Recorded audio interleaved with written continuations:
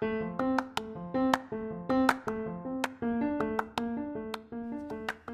everyone, welcome to the Memorial Heights Baptist Church podcast.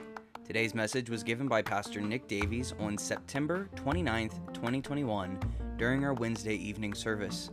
We have services multiple times throughout the week that we would love to see you at. They are Sunday morning Bible study at 9:15 a.m., Sunday morning service at 10:30 a.m., Sunday evening service for adults at 6:30 p.m., Sunday evening service for the youth group at 6 p.m., and Wednesday at 6:30 p.m. We want to thank you for spending time listening today and encourage you to share these messages with a friend so they too might hear the Word of God. But for now, grab your Bible, open your ears, and let's get into it.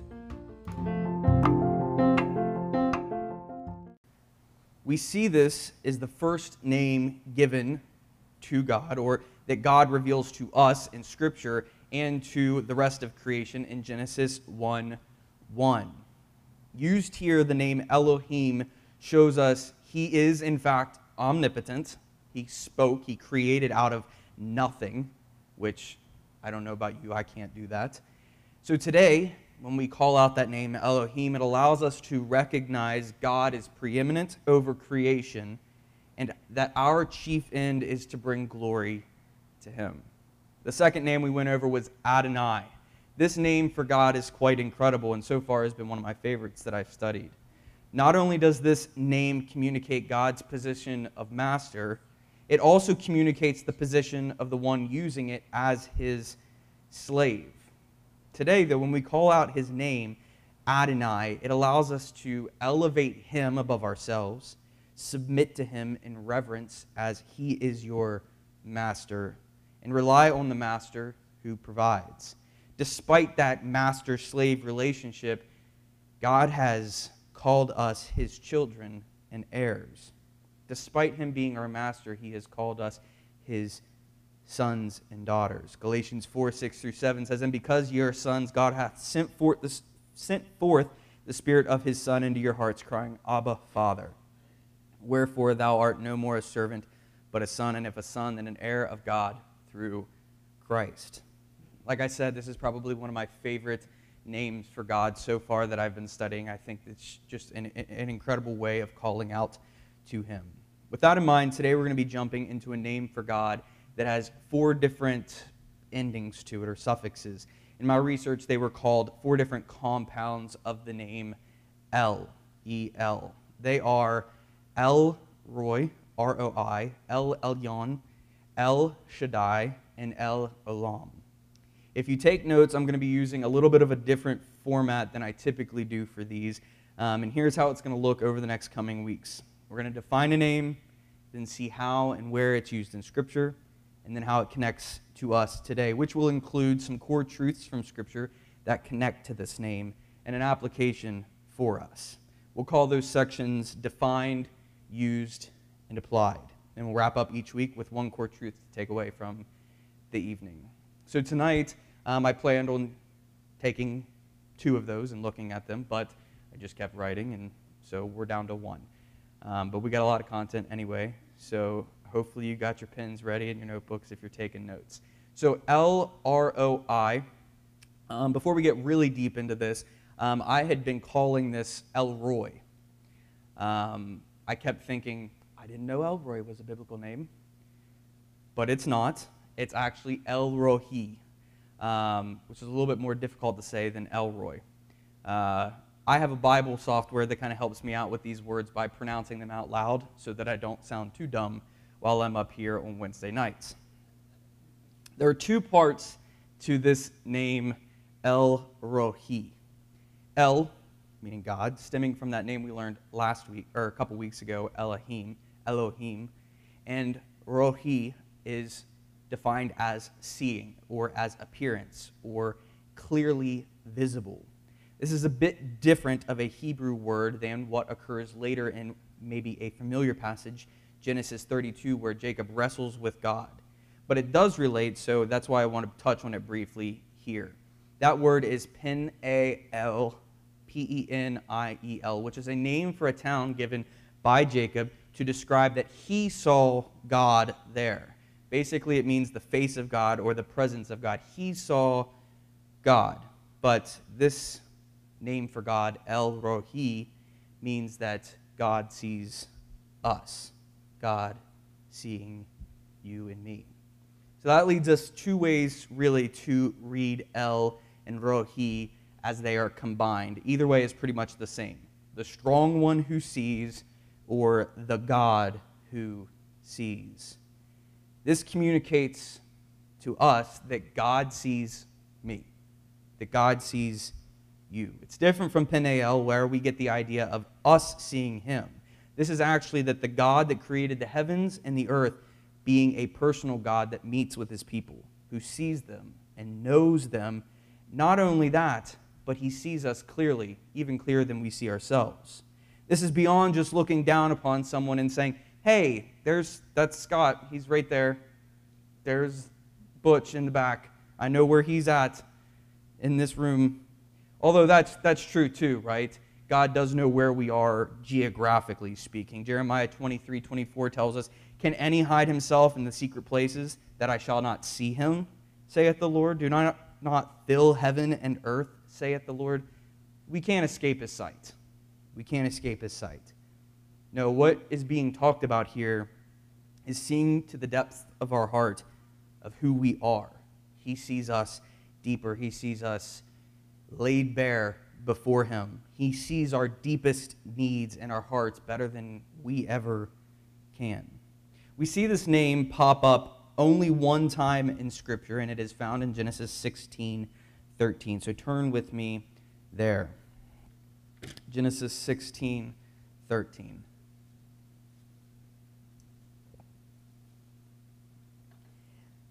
In this passage of Scripture, we see quite wild family dynamics. To give you a background of this, we're just going to read the chapter of Genesis 16. We're just going to read the whole chapter because it's pretty short overall. It says, now Sarai, Abram's wife, bare him no children, and she had a handmaid, an Egyptian whose name was Hagar. And Sarai said to Abram, behold, now the Lord hath restrained me from bearing. I pray thee, go unto my maid.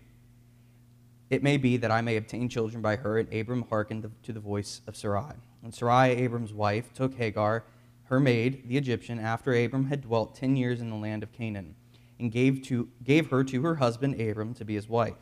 And he went in unto Hagar, and she conceived. And when she saw that she had conceived, her mistress was despised in her eyes.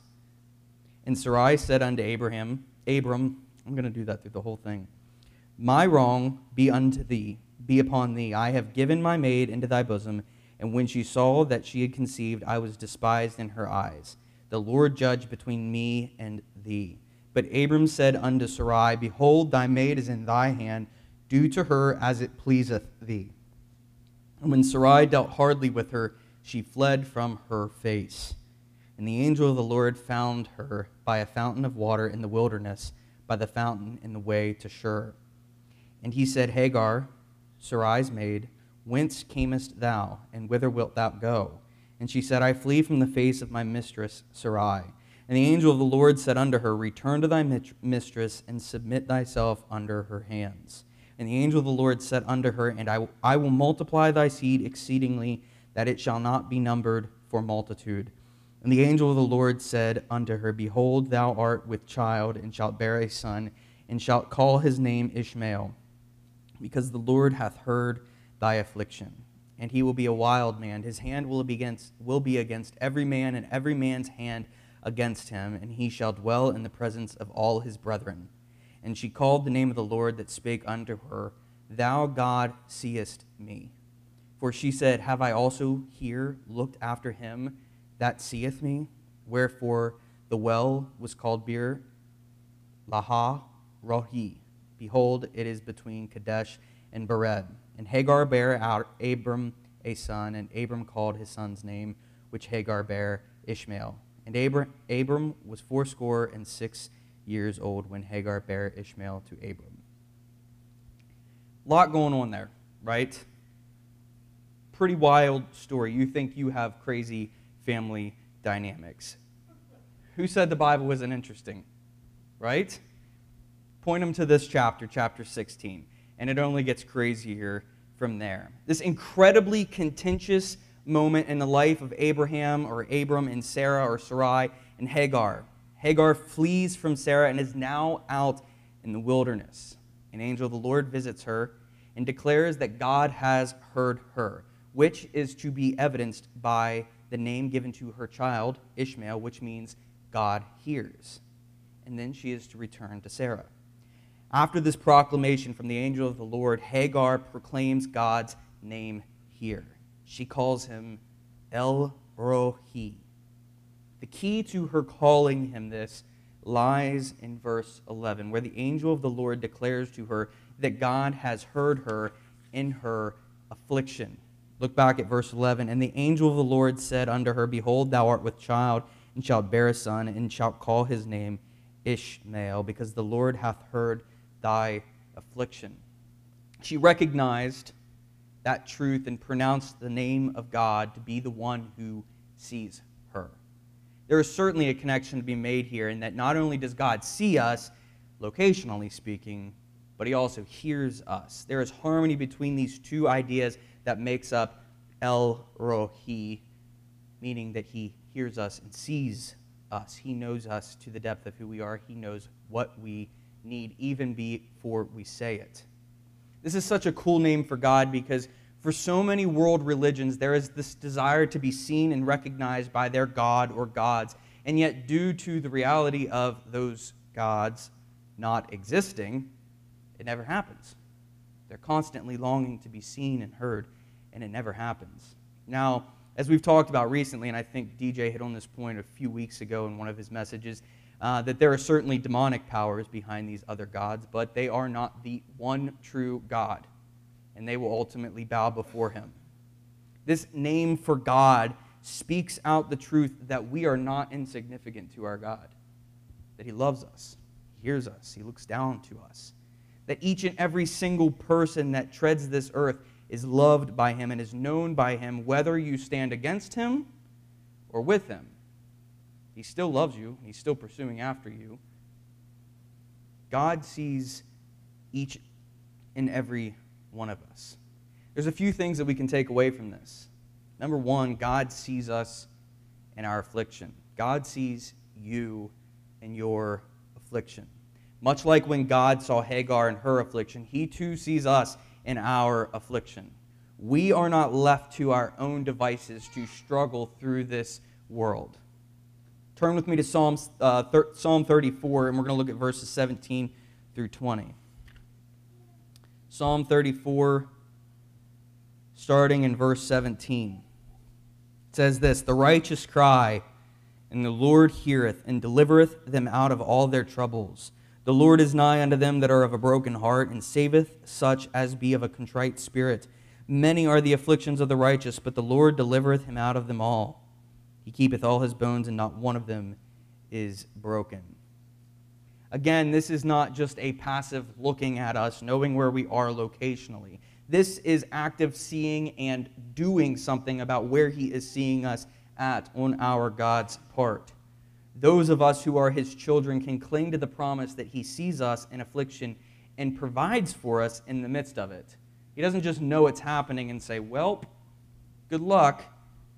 No, he provides for us in the midst of it. Psalm 33:18 says, Behold, the eye of the Lord is upon them that fear him, upon them that hope in his mercy. We are not alone.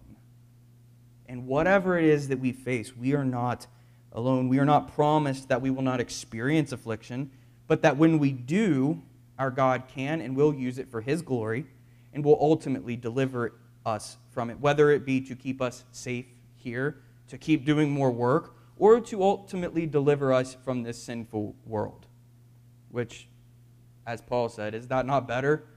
However, I know I still got work to do, so I'm here. Psalm 34:19, we just read it. Many are the afflictions of the righteous, but the Lord delivereth him out of them all. It's reminded me of Romans 5, verses 3 through 5, and if you want to turn there, you can. It says this, And not only so, but we glory in tribulations also, knowing that tribulation worketh patience, and patience experience, and experience hope. And hope maketh not ashamed, because the love of God is shed abroad in our hearts by the Holy Ghost, which is given unto us. Think about this. Even his own son suffered. How can we expect any less? We should expect trial and tribulation in this world. Romans 8:17-18 speaks to this. And if children, then heirs, heirs of God, and joint heirs with Christ. If so be that we suffer with him, that we may also be glorified together. For I reckon that the sufferings of this present time are not worthy to be compared with the glory which shall be revealed in us. Whether we suffer or are delivered from this wretched body, our God sees us. He sees us. Not only does God see us in our affliction, but God sees your heart, which is going to lead to the next 2 points. God sees your heart. 1 Samuel 16:7 says, But the Lord said unto Samuel, Look not on his countenance or on the height of his stature, because I have refused him. For the Lord seeth not as man seeth. For man looketh on the outward appearance, but the Lord looketh on the heart. God sees deeper than just your skin. He sees much deeper to the heart of who you are. Jeremiah 17:10 speaks to this God seeing our heart. It says, I, the Lord, search the heart. I try the reins, even to every man according to his ways and according to the fruit of his doings. Because God sees our heart, this has 2 implications for you and I. Number 1, God sees your sin. God sees you in your sin. For the child of God, we rejoice that the Lord sees, right? It is good that he sees us. He's able to rescue us from affliction. But for the one who stands opposed to him, still walking in their sin, there is no doubt that he sees your sin. Hebrews 4:13, this applies to us too. It's not just people that haven't repented. Neither is there any creature that is not manifest in his sight, but all things are naked and open unto the eyes of him with whom we have to do. Both us who are his and all who are not will stand before him. Nothing hidden, all seen, all laid bare. And as this name carries with it the idea of action upon sight, this is not just passive seeing, this is active seeing. He will certainly act in regard to what he sees in your heart. Here's the incredible thing, though. When we are born again, when we are called his children, when we have confessed and repented, when God looks at our heart, he sees Jesus' blood.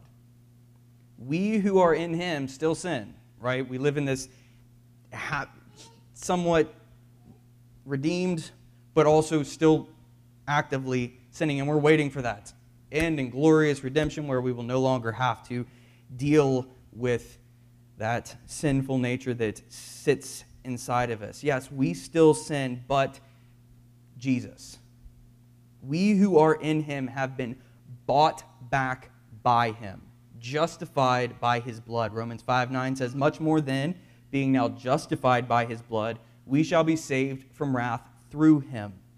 We are not justified by our own works. When God sees to the depth of us, he sees whether or not we've done good things today. No. He sees whether or not we have been purchased by Christ or not and have received that free gift. He knows. He knows what's going on in your heart. And we are unable to trick him with our self-righteousness because he knows that our righteousness is as filthy rags. A quote from a gentleman I just got a book by. His name is Dane C. Ortland. He says this in relation to this idea of self-righteousness. That innate instinct to help out God's opinion of us by self-medicated doses of humanly generated recompense seems so sensible, intuitive. How else would we live? But the glory of the gospel is that this attempt to help God out is not only unnecessary, but it is also a rejection of God's offer in Christ. It isn't a strengthening of God's opinion of me, but a dilution of it. It doesn't honor Christ's sacrificial work on our behalf.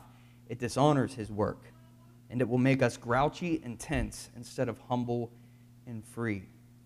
It doesn't honor Christ's sacrificial work on our behalf. it dishonors his work. Why? Because we're saying it's not enough. But we know Jesus' blood is sufficient to wash us clean to the core. Our sin will certainly not be hidden unless our life is hidden in Christ. And then it is covered, paid for, and abolished under the blood for the rest of eternity. It's good news, isn't it? 1 Corinthians 6:11 says, "And such were some of you, but you are washed." You used to be like this, but you were washed. You are sanctified, but you are justified in the name of the Lord Jesus and by the Spirit of our God. Turn over with me to Hebrews 9:22 and 27 as we begin to close here. Hebrews 9:22 through 27. Hebrews 9, verses 22 through 27. "And almost all things are by the law purged with blood. And without shedding of blood is no remission. It was therefore necessary that the patterns of things in the heavens should be purified with these, but the heavenly things themselves with better sacrifices than these." And I lost. "For Christ has not entered into the holy places made with hands, which are the figures of the true, but into heaven itself, now to appear in the presence of God for us. Nor yet that he should offer himself often, as the high priest entereth into the holy place every year with the blood of others. For then must he often have suffered since the foundation of the world. But now, once in the end of the world, hath he appeared to put away sin by the sacrifice of himself. And as it is appointed unto men once to die, but after this the judgment. So Christ was once offered to bear the sins of many, and unto them that look for him shall he appear the second time without sin unto salvation." Jesus died for you once, and with that offered to you forgiveness from your past, present, and future sin, not just for a time, but forever. Forever and ever and ever. When God looks at you, a child of God, he sees Jesus' blood. As we close today, this last verse leads us to ask ourselves a couple questions. Number one, because God is a God who sees, because he is actively seeing and responding, when God searches the depths of your heart, what will he find? Will he find Jesus' blood?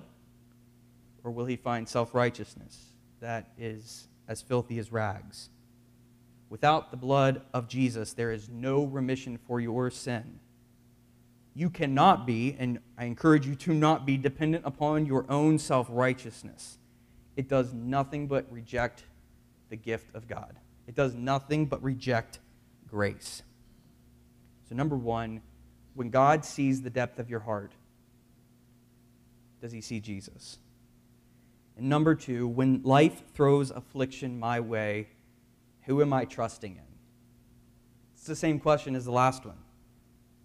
Am I trusting in myself to purify my heart? Because that's never going to work. Am I trusting myself in this affliction to pull me through and get me out of there? It's never going to provide us lasting joy, even in the midst of trial. When life throws affliction my way, am I trusting in the God who sees me and the God who knows that I have needs? Do I trust the God who sees? Do I trust the God who provides? We'll see that name later. Or am I trusting myself? The bottom line is this. Am I trusting the God who sees, or am I trusting me? That's what it comes down to, whether it's trusting in God to save you spiritually, or trusting in yourself to save you spiritually, which won't work, or trusting in God to save you from your affliction, or trusting in yourself in those moments of dire need. Let me tell you, one is certainly more important than the other. Do you know Jesus as your Savior?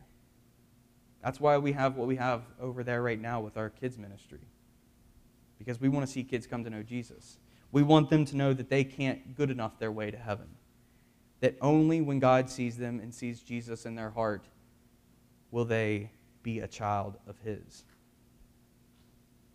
Ask yourself this week, When God searches the depth of your heart, what's he finding? When God searches the depth of your neighbor's heart, your brother's heart, your sister's heart, whoever it might be, what are they going to find? And you, Christian, as someone who knows Jesus, have the opportunity to teach them and show them from his word that there is a better way. There is a way that is the only way, and that is through Jesus coming into our heart. Let's close in a word of prayer, and then we'll get into our prayer time this evening. Lord, we thank you for being the God who sees, for being El Rohi, the God who sees me. I thank you, Lord, that you have not left us alone, but you have sent your Son, Jesus, here to this earth to buy us back by his blood. Man, how much you must love us. You are such a good and gracious God. May we never reject that grace and think that somehow we can add to his blood, because we can't. Trying to add to it will only reject the grace you offer us. Lord, we love you. We praise you for all you've done for us. And Lord, as we go into our prayer time tonight, may all be said and done for your glory and your honor. Lord, I'm sure there will be many requests that sit on the hearts of those who are here today, seen by you, but maybe not spoken out loud for whatever reason. Lord, I pray for those unspoken requests that burden us. Lord, you know them, you know the needs, you know the wisdom, the peace, the grace that is needed in each of those situations, and we lay them at your feet. We love you, we praise you, we ask this in Christ's name. Amen.